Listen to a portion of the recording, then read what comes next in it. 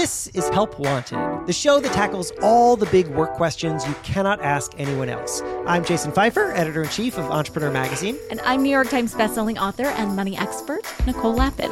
The helpline is open. Working with friends sounds awesome, doesn't it? I mean, you're already friends, so it's already fun being together, and now you're going to make money together too and avoid all the stress and nonsense of working with people you don't like. That's the idea anyway, and there's science to support it. A recent study showed that being friendly with your coworkers boosts overall happiness, though that isn't taking into account whether those people were friends before you met them at work and became friendly. But anyway, point is, it sounds like it could be great, and it can be. But being friends, taking friendships and turning them into work partnerships can also lead to really bad and stressful work that can destroy the friendship. So how do you avoid that? That is what today's caller, Will, is trying to navigate. Here's our conversation. Will, thanks for joining Help Wanted. Great to be here. Thanks for having me, Jason. You have a new business. You've got questions. Let me hear them. So the new business is called Word on the Block. We are an influencer marketing platform that allows brands to find, vet, and manage creator talent for their marketing efforts. We deliver some of the lowest cost for those creator campaigns in the market today. And we're really a creator-first platform, meaning we are trying to find ways for creators to better monetize their presence online and their audiences to these brands. Got it. Okay, so that's what the company is. Big opportunity because obviously a lot of brand dollars being spent on influencers types. So what is the problem or what is the question? I'd say we have a couple of challenges. This is a company that two of my friends from college started, and I joined on with them. And I think part of the challenge we run into is the fact that we are all friends first and business partners second. So I'm curious if you have any advice on managing that dynamic and the overall idea of working with your friends on a business venture. First of all, let's just get some specifics here. How long have you all been working together on this? Yeah, so the company's been around for about 2 years now. I came on about 8 months ago. So there were two friends who started this and they ran it for a year and change. And then you joined. And now, is it really like the three of you? Is it a co-founder trio situation? Do you have anyone else involved? There are really two co-founders, my friends Seth and Jake. And then they've added two others of our friends to the more core team. I'm definitely more of an advisor part-time type employee for the company. I have a full-time position with a company called WeaveGrid as an account executive doing electric vehicle software sales. This is more my side hustle passion project working with these friends of mine. But yeah, they've been working really hard on it for the past year, trying to scale up the number of creators available on the platform, as well as signing up new brands to spend with us. So what we have here is we have a startup that, as it keeps growing, continues to roll existing friends into the infrastructure. And so right now, it's just a very in-network kind of growth. Everybody who's involved already knows each other. Everybody's already friends. Has there been any conflict? There's definitely some different working styles at play and some disagreements over the best way to proceed forward on certain questions like how to price the deals that we launch with brands, or if our focus should be primarily on brands versus creators. Describe to me whatever you would consider to be the worst experience so far working with these friends. What was the disagreement? How did it go? How did it get resolved? Maybe it's still not resolved. I think a recent example is we were having a really long, drawn-out meeting where we were covering a lot of ground, discussing a lot of different things and big, important questions on the direction of the company. But we were not doing a very good job of taking any notes or putting anything down that would allow us to action on the conversation after the fact. And I got a little frustrated with the group. And I think I said something to the effect of, guys, this is so amateurish. How can we be running a company like this? before I tell you what I think was going on, tell me what the reaction was from any of your friends/colleagues to you saying, this is amateur hour. There was definitely some defensiveness at first, but with a little time removed after the meeting, I think the point definitely sunk in as there's been a lot more focus on documentation and actually keeping track of the big things that we're talking about and, these different problems that we're trying to solve right now. And we're definitely taking a more systematic approach to documenting, putting a plan into place, and then following up on it to actually be able to evaluate the effectiveness. So I think it was a good kick in the pants in some ways.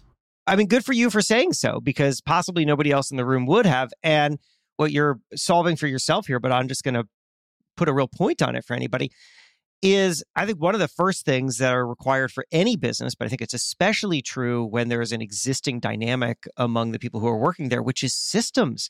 Startup founders often think that systems are the thing that are going to quash creativity and big thinking.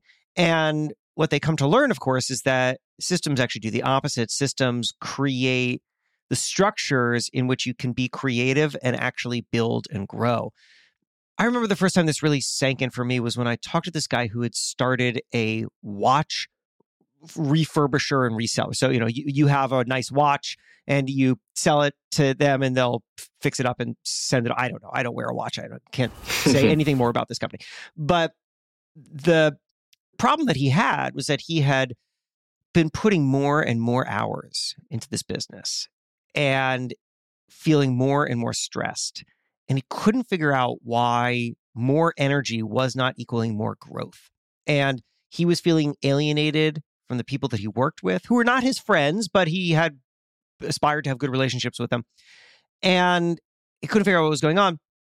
And so he decided to bring on a chief operating officer, which he had never done before. And that chief operating officer, just for funsies, has a background as a military drill sergeant. So, somebody who can really come in and crack the whip.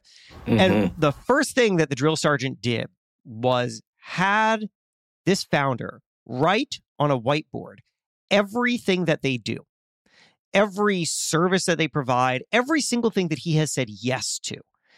And then they looked at it and they realized that this company is being pulled in a million directions. And he has said yes to far too many things. And as a result, he has not been able to really focus his energy on the things that are going to be most impactful because he keeps siphoning off energy to the other stuff that isn't as impactful. And so that, for example, would include that they were saying yes to refurbishing these very rare antique watches that they weren't really structured to do, which means that they now had to do a whole bunch of research and maybe find some expert to do it. And then the resale value of that watch did not at all compensate them for the amount of time that was being invested in it. So they had to just start saying no to a ton of stuff, just scratching things off and creating a hyper focus. And what you're describing is an early awareness that that's necessary. And I would say it's more necessary with friends because friends can just hang out. Yeah. And it's very easy for you guys to be in a room and for it to just start feeling like you're hanging out. When you're hanging out, nobody's taking notes. You don't take notes when you're hanging out at your apartment. But when you're running a business, you sure better. And you sure better have a system. And also, you also need some kind of structure, even if there are 5 of you, some kind of hierarchy of who is ultimately in charge of something, who owns a particular idea or decision, who's going to make that decision. And if you don't have that, then you're going to sit around and you're going to talk about stuff and absolutely nothing's going to happen. And then you're all just going to get frustrated at each other. So good on you for creating systems. What has happened since then? I don't want to come off as sounding like I'm the only one giving this feedback to the team. There are definitely other members of the group who share these thoughts and have shared them in the past. And the big changes have been, as I mentioned, on the documentation side of things. And so actually putting thoughts down in a format that you can then come back to a few days to a few weeks later and actually know what we were talking about, have a clear identification of the plan that we were trying to execute on. And then also a clear understanding of what success looks like from those outcomes. Tell me about disagreements. How have you guys handled them? Generally, very directly, which I think is both a pro and con of working with your friends. There isn't a lot of internal politics within the group. given both the size and the comfort level we have with each other. There is a lot of discussion that goes on when people don't align on what we think we need to do next. And most of that is very fruitful. I think when it does come down to a real point of contention or a disagreement, there's really two ways that we go about it. One is kind of look to others in the space to see what we can do based on what has worked for other people. So using a little bit of outside advice in that regard. And then two, going to non-companies, but other people in the industry who we respect. So for example, we've brought on another person that we know from college as an advisor. More friends. Yes, more friends, but at least he is well equipped and has a lot of experience in the digital marketing, digital advertising space, having created a company in marketing technology and exited that within the last year or two. So looking to folks like that to really offer us some expert advice. Has the phrase agree to disagree ever appeared in conversation? I think that has come up once or twice. What happened as a result? I don't think we ever solved that problem, to be honest. Yeah. So I ask because I want to tell you about a conversation that I had recently that I found totally fascinating. So there's this community company called Smart Passive Income, very successful. And the co-founders are these guys, Pat and Matt.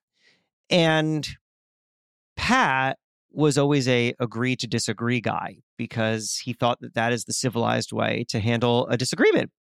And Matt had co-founded many companies before and introduced Pat to the concept not of agree to disagree, but rather of disagree and commit. Ever hear of it? No, I haven't. So disagree and commit is a thing that's been around since the 80s. A lot of people attribute it falsely to Jeff Bezos because it showed up in a shareholder letter a number of years ago. But anyway, the idea is this, that during the process of making a decision, everybody should feel free to weigh in, share their opinion, disagree. But somebody has to be the decision maker. And once that decision is made, everyone has to commit to its success. Right? The idea is like, we want to create a culture in which everyone feels heard and everyone can influence the ultimate decision. But once that decision is made, everybody has to commit to it working. And I know that that can sound theoretical, but it's so different from agree to disagree, because agree to disagree is fine. It's on you. Agree to disagree is, I'm going to step back and wait for this to fail because I know that it will. And honestly, kind of, I want it to fail because then I'm going to feel better that I disagreed. And disagree and commit is, I am with you on making this thing work, or I trust you enough that even though I don't think that this is the right decision, I believe in your decision-making abilities, and therefore I am on your side. And that little reframe has helped them tremendously, they said, because to them, it all comes down to, and I think that this is going to be a thing that you guys are going to think about a lot as you build this company, the stakes are high. They're high when you're working with friends because you now have two intersecting, but also completely different relationships that are on the line. Eventually, if this company grows, you will at some point theoretically run out of friends to hire, and you're going to have to hire people on the outside. And then those people will have made decisions to leave something else that they were doing and start to work with you. And their livelihoods are now on the line as well. And eventually you'll have people who maybe have kids and who have more complicated lives and more complicated finances. And now the stakes are very high. And that is what Pat and Matt told me about, which was that the reason why they believe so deeply in disagree and commit is because ultimately they know that if they just let disagreements fester, it can erode the central relationship that the entire company is built upon, which is theirs.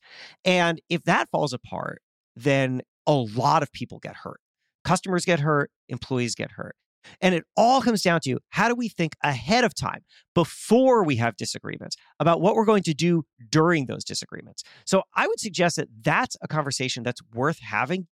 As the company grows, the disagreements are going to become harder because the stakes are going to become larger. If you don't have a structure for how to handle disagreements and to just talk about what's going to happen as a result and whose distinct role and responsibility is it to handle this or that thing, and who ultimately is the one to make decisions, and how do we all know that it's time to commit to making that thing a success, then even if you have systems for recording things and for executing things, you're not going to have a system in place for what to do when everyone just wants to do something different. And that will be the thing that ultimately blows everything up.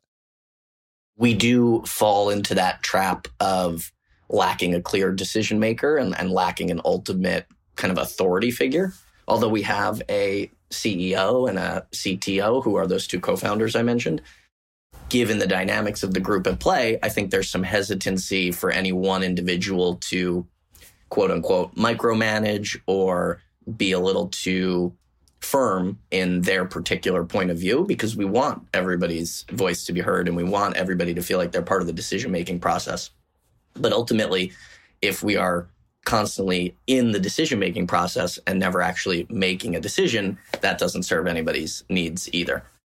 Then you're in decision paralysis, where everyone just sits around having not made a decision. And it's worth, if you all haven't, having a conversation with your CEO about the expectations of the CEO and the expectations for everyone who is not the CEO. Because it's weird to impose a hierarchy among a bunch of friends when there was no existing hierarchy. But now there has to be someone whose job is to make the decisions, which means that that friend, what's your CEO's name? Seth. Seth has to feel like he can be the CEO.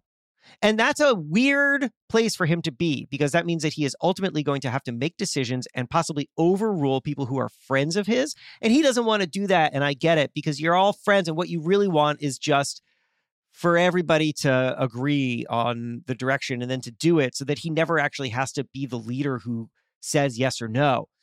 But I will tell you, having been for now a while a leader who doesn't honestly love being a leader all that much, I like being able to express my opinion. And I like, this is me as the editor-in-chief of Entrepreneur Magazine, I have a team, I'm the boss. And my team, almost all of them are people who I had worked with in some previous capacity.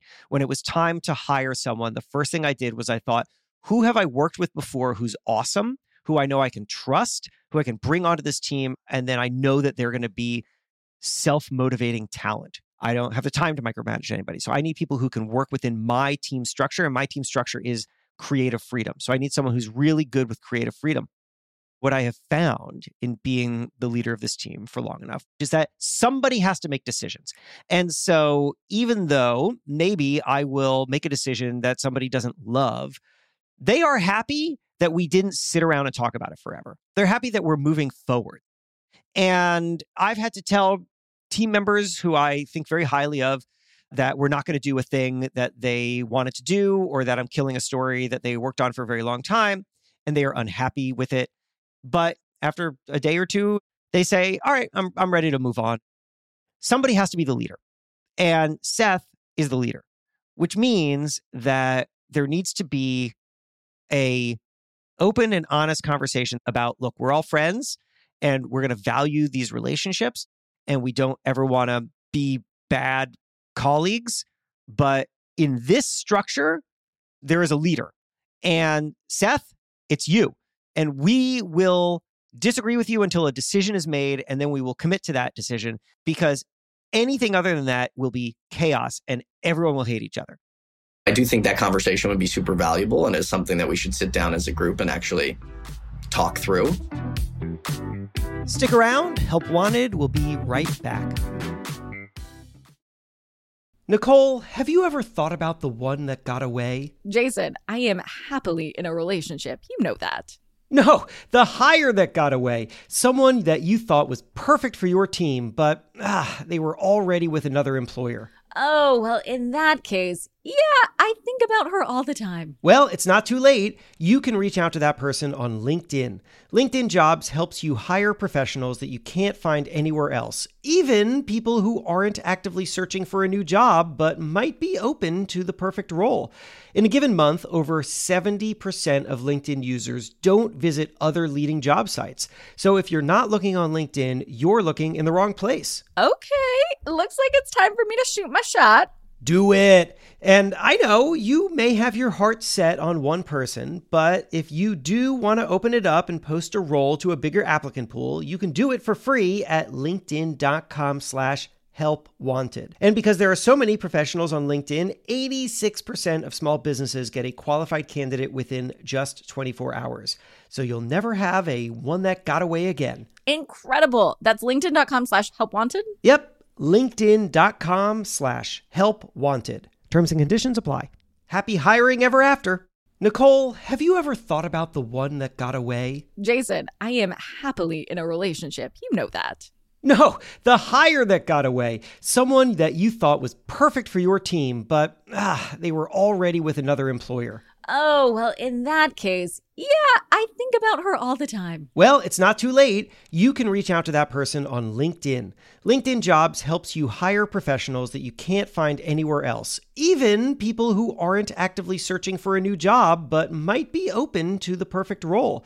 In a given month, over 70% of LinkedIn users don't visit other leading job sites. So if you're not looking on LinkedIn, you're looking in the wrong place. Okay, looks like it's time for me to shoot my shot. Do it. And I know you may have your heart set on one person, but if you do want to open it up and post a role to a bigger applicant pool, you can do it for free at linkedin.com/helpwanted. And because there are so many professionals on LinkedIn, 86% of small businesses get a qualified candidate within just 24 hours. So you'll never have a one that got away again. Incredible. That's linkedin.com/helpwanted. Yep. LinkedIn.com/helpwanted. Terms and conditions apply. Happy hiring ever after. Welcome back to Help Wanted. Let's get to it. The core group of the company are not necessarily experts in digital marketing. So we're trying to build a company in a space that isn't super familiar for all of us. And I think that is part of where some of our decision paralysis also stems from, is not having a clear expert in the room whose opinion could outweigh everyone else's. So I'm curious from your perspective, if you have any advice on ways to quickly get that set of knowledge such that people could be a little more expert on the industry and we would have somebody who is clearly well-informed enough to kind of make these decisions, or at least push these decisions for us. I think that has to start with understanding what your value proposition is that's distinct from everyone else's. You're in a really crowded space. And I have heard of many companies that do what you do. And so the first question that anyone is going to ask you is, why you and not somebody else? That, of course, is a question about what your company does. But deeper underneath it is this thing that you're highlighting, which is that the team that you've assembled is not oriented around an expert who has like a singular vision of how to operate in this space differently. And I would say the best that you can do is, and this is not a consolation prize, this is actually a very good thing, is utilize that as an asset. I was just talking to this guy whose name is Naveen Jain. He's a billionaire. He's started a whole bunch of companies. Every company that he's ever started was in an industry that he didn't know anything about. He said that he's guided by these three questions. Why this? Why now? Why me? And the breakdown here is why this is why this problem? Is there a market need for it? Am I solving somebody's problem? And then why now is what about right now enables me to do the most impactful thing? Because right now is a different time than 5 years ago in influencer marketing and social media. And there's got to be some new tools or technologies or ways people are thinking or interacting or expectations, something you have to be harnessing that's distinct to right now. And then why me isn't about, do I have the experience and the knowledge set, but rather, am I able to ask questions that other people aren't thinking to ask? Am I able to bring a perspective to this that people from inside the industry aren't seeing because they think that they're experts and therefore they're going to overlook the kinds of stuff that I'm willing to question? And that's what you have, because none of you are inside experts in this arena, which may feel like a disadvantage, but the advantage is that you have clear eyes. You can go into a situation and identify something weird that people do that doesn't make any sense, or opportunities, or things that people are complaining about that other people aren't taking seriously, or some just problems that really need solving. And that's going to mean that you have to get down on a ground floor level with your users, which is going to be, because you're a marketplace, both the influencers and the brands, and you're going to have conversations with them, not about how they're already doing the thing that they're doing, because that's what an expert in the space would know, but what is wrong about what they're doing? What are the problems that nobody is solving? And then you can start to build from there and identify new opportunities. And that answers the why me. So yeah, you don't have an expert in-house. That's fine. I think that that's good, because the dynamic would be even more complicated if you had like one person who really knew the space, and therefore every time that you had a conversation, that person would eventually chime in and everyone would be like, oh, well, I guess Steve knows the answer and we'll just do what Steve says. And then Seth is no longer the CEO. Seth is just the guy who like rubber stamps what Steve said halfway through the meeting. So instead, what we need to do here is start to divide this team up in tasks and send people out to really understand this space in a way that other people don't, because what you guys have is fresh eyes and a willingness to question. It's nice to hear that the things that we perceive to be a disadvantage could be reframed as an advantage. I guess a follow-up question about being in front of the users, both on the creator side and on the advertiser side, the brand side. Who ultimately is responsible for figuring out the relative merit of what they are hearing from those frontline folks? I have a little bit of past experience as a product manager, and basically the whole job was to talk to users, get feedback, and then prioritize the different pieces of feedback for action as a company. And I think one of the challenges that we have right now is, coming back to that unclear decision structure and ultimately who should be the prioritizer. There is plenty to be said for ultimately bringing in authorities in particular areas. If you know, for example, that you need help on the sales side, connecting with brands, it's really helpful to find someone who has really great relationships with brands. It's going to save you a lot of time. But to your question that you just asked about prioritization, can you describe a kind of use case problem? One of our challenges is simple resource constraints. And, we can only build certain new features so quickly. And so there's kind of two big questions that we are dealing with right now. One is a question of how should we price our engagements between a per engagement with creator model versus a more blended model where the advertiser is getting, a price per 1,000 views on a video. And then a second question is really where to focus in terms of those next set of features. Should it be on the creator side and making their job of working with brands easier? Or should it be on the brand side, focus on, making it easier to evaluate success of a campaign? This is a perfect place where, bringing real authority into the team can be helpful, because these are the kinds of questions that a product growth manager could really help. I'm hearing at the root of these questions is that what would be incredibly helpful would be a stronger pipeline to the users themselves, because you want to be making sure that you're building something not just for your users, but with your users.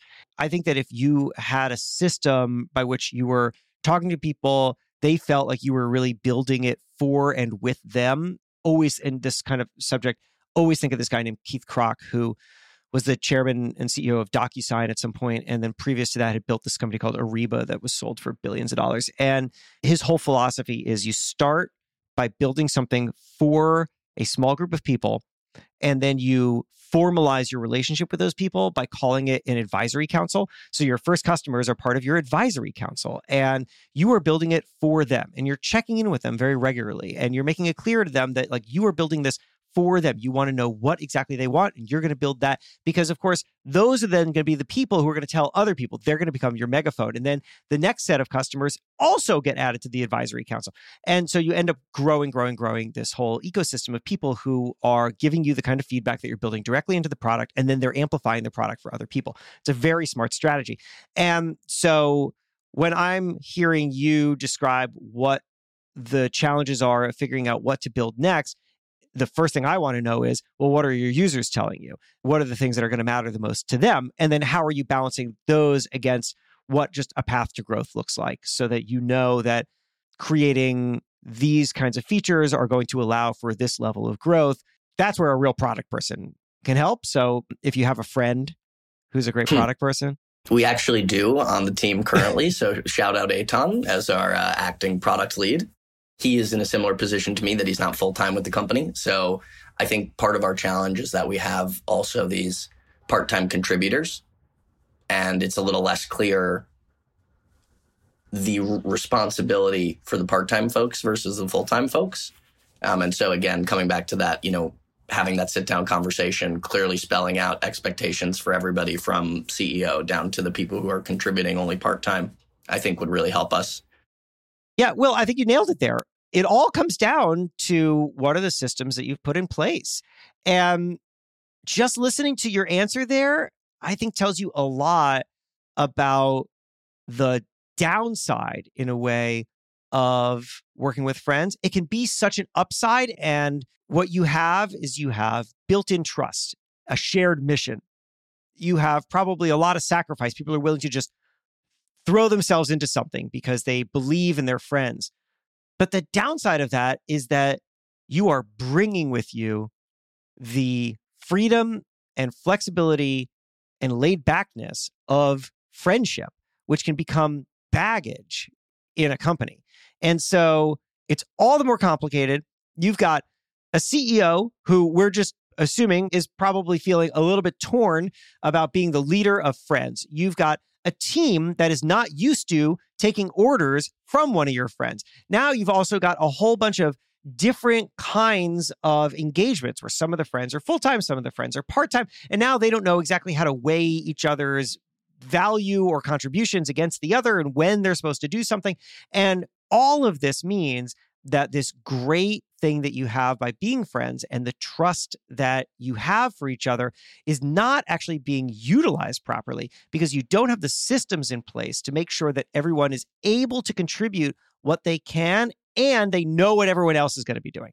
So the starting point, I think, has to be a big old friend powwow where everyone says, we are friends, but we got to build a company here. And to build a company means that when we're here, we all really like each other, but also we have roles and responsibilities. And we better make that clear before anything else happens, or else this is just going to get more and more confusing. Thank you, Jason. Wish we could bring you in to moderate said conversation, but hopefully this episode will serve as the context for that. Thanks again for having me on. It was a pleasure. Oh, thank you. Help Wanted is a production of Money News Network. Help Wanted is hosted by me, Jason Pfeiffer. And me, Nicole Lappin. Our executive producer is Morgan Lavoie. If you want some help, email our helpline at helpwanted@moneynewsnetwork.com for the chance to have some of your questions answered on the show. And follow us on Instagram at Money News and TikTok at Money News Network for exclusive content and to see our beautiful faces. Maybe a little dance. Oh, I didn't sign up for that. All right, well, talk to you soon.